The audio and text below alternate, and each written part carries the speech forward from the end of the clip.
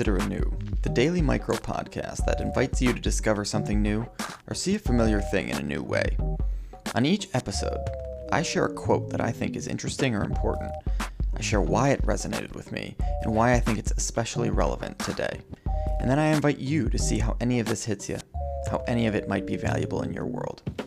I'm your host, Dr. Michael Crawford. Welcome.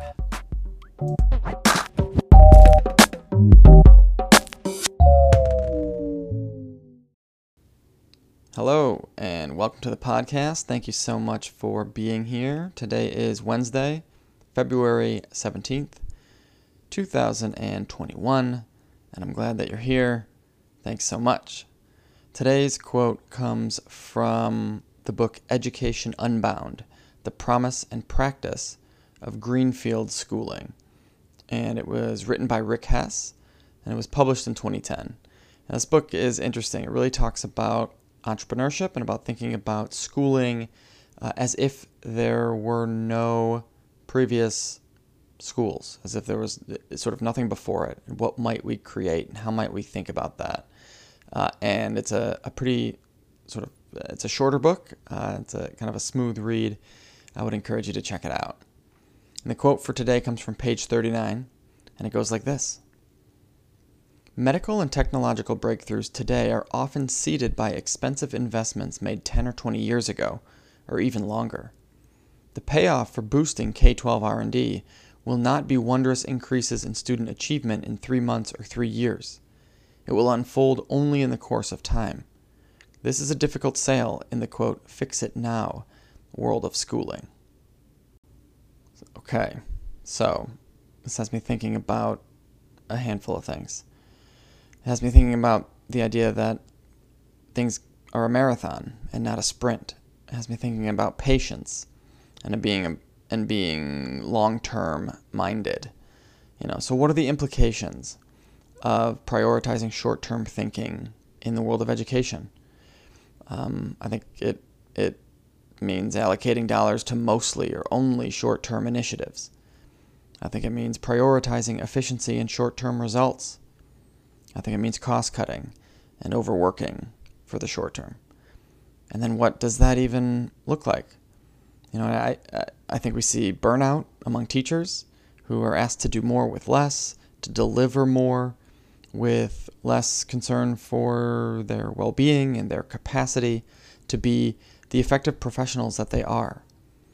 I think we see widespread ineffectiveness in terms of student achievement and, more importantly, in my opinion, in terms of young human development, as states, districts, schools cycle through the solutions of the day. And I think we see shiny new tools and products being adopted at breakneck speed, serving as expensive Band-Aids, really, for schools and districts, putting short-term over everything else, right? And it isn't that short-term can't be or shouldn't be considered. Of course it should. It's that short-term needs to be situated within a longer-term framework, right? So let's consider a metaphor here, right? So think about a marathon, right? 26.2 miles. And if you want to complete a marathon, if that's your goal, what you don't do is figure out how to run the first mile as fast as you possibly can, and then do that 25.2 more times, right? That'll get you struggling real quick. Not what you're looking to do. But instead, consider the bigger goal, consider where you're trying to get to, the long-term goal, and you calibrate your short-term goals accordingly, right? So in a marathon, you would pace yourself. You would consider a fuller picture, the longer-term goal, what you're trying to accomplish, not just that first mile. And I think the same should be done with school, which means that there are things that we should do today that may not maximize short-term output. There are investments we can make today that may not maximize short-term outcomes, but may be necessary to achieve long-term goals. And I think schools can do this by grounding their work in existing research and examples from the field. I don't think we have to wait 10 or 20 years to figure out who is doing what well. I think we've seen for the last 10 to 20 years, and even longer than that, examples of people doing things in a way that is healthy, in a way that supports young people, in a way that enables the adults in the system, in these institutions, to also thrive. I think there are examples out there. So what I'd like to leave you with are two of those examples, in my opinion. Two organizations, two entities that work in the education space that I think anybody else in the education space should take a look at if they haven't already.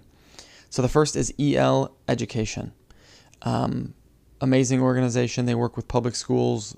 They do curriculum support. They do professional development, school design, a lot of really awesome things out of there.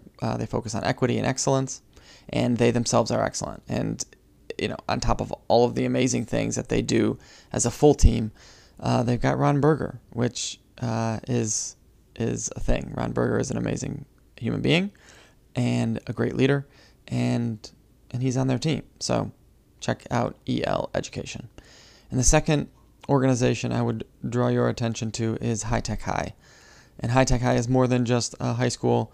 It's a network of 16 schools in kind of greater San Diego, for the most part.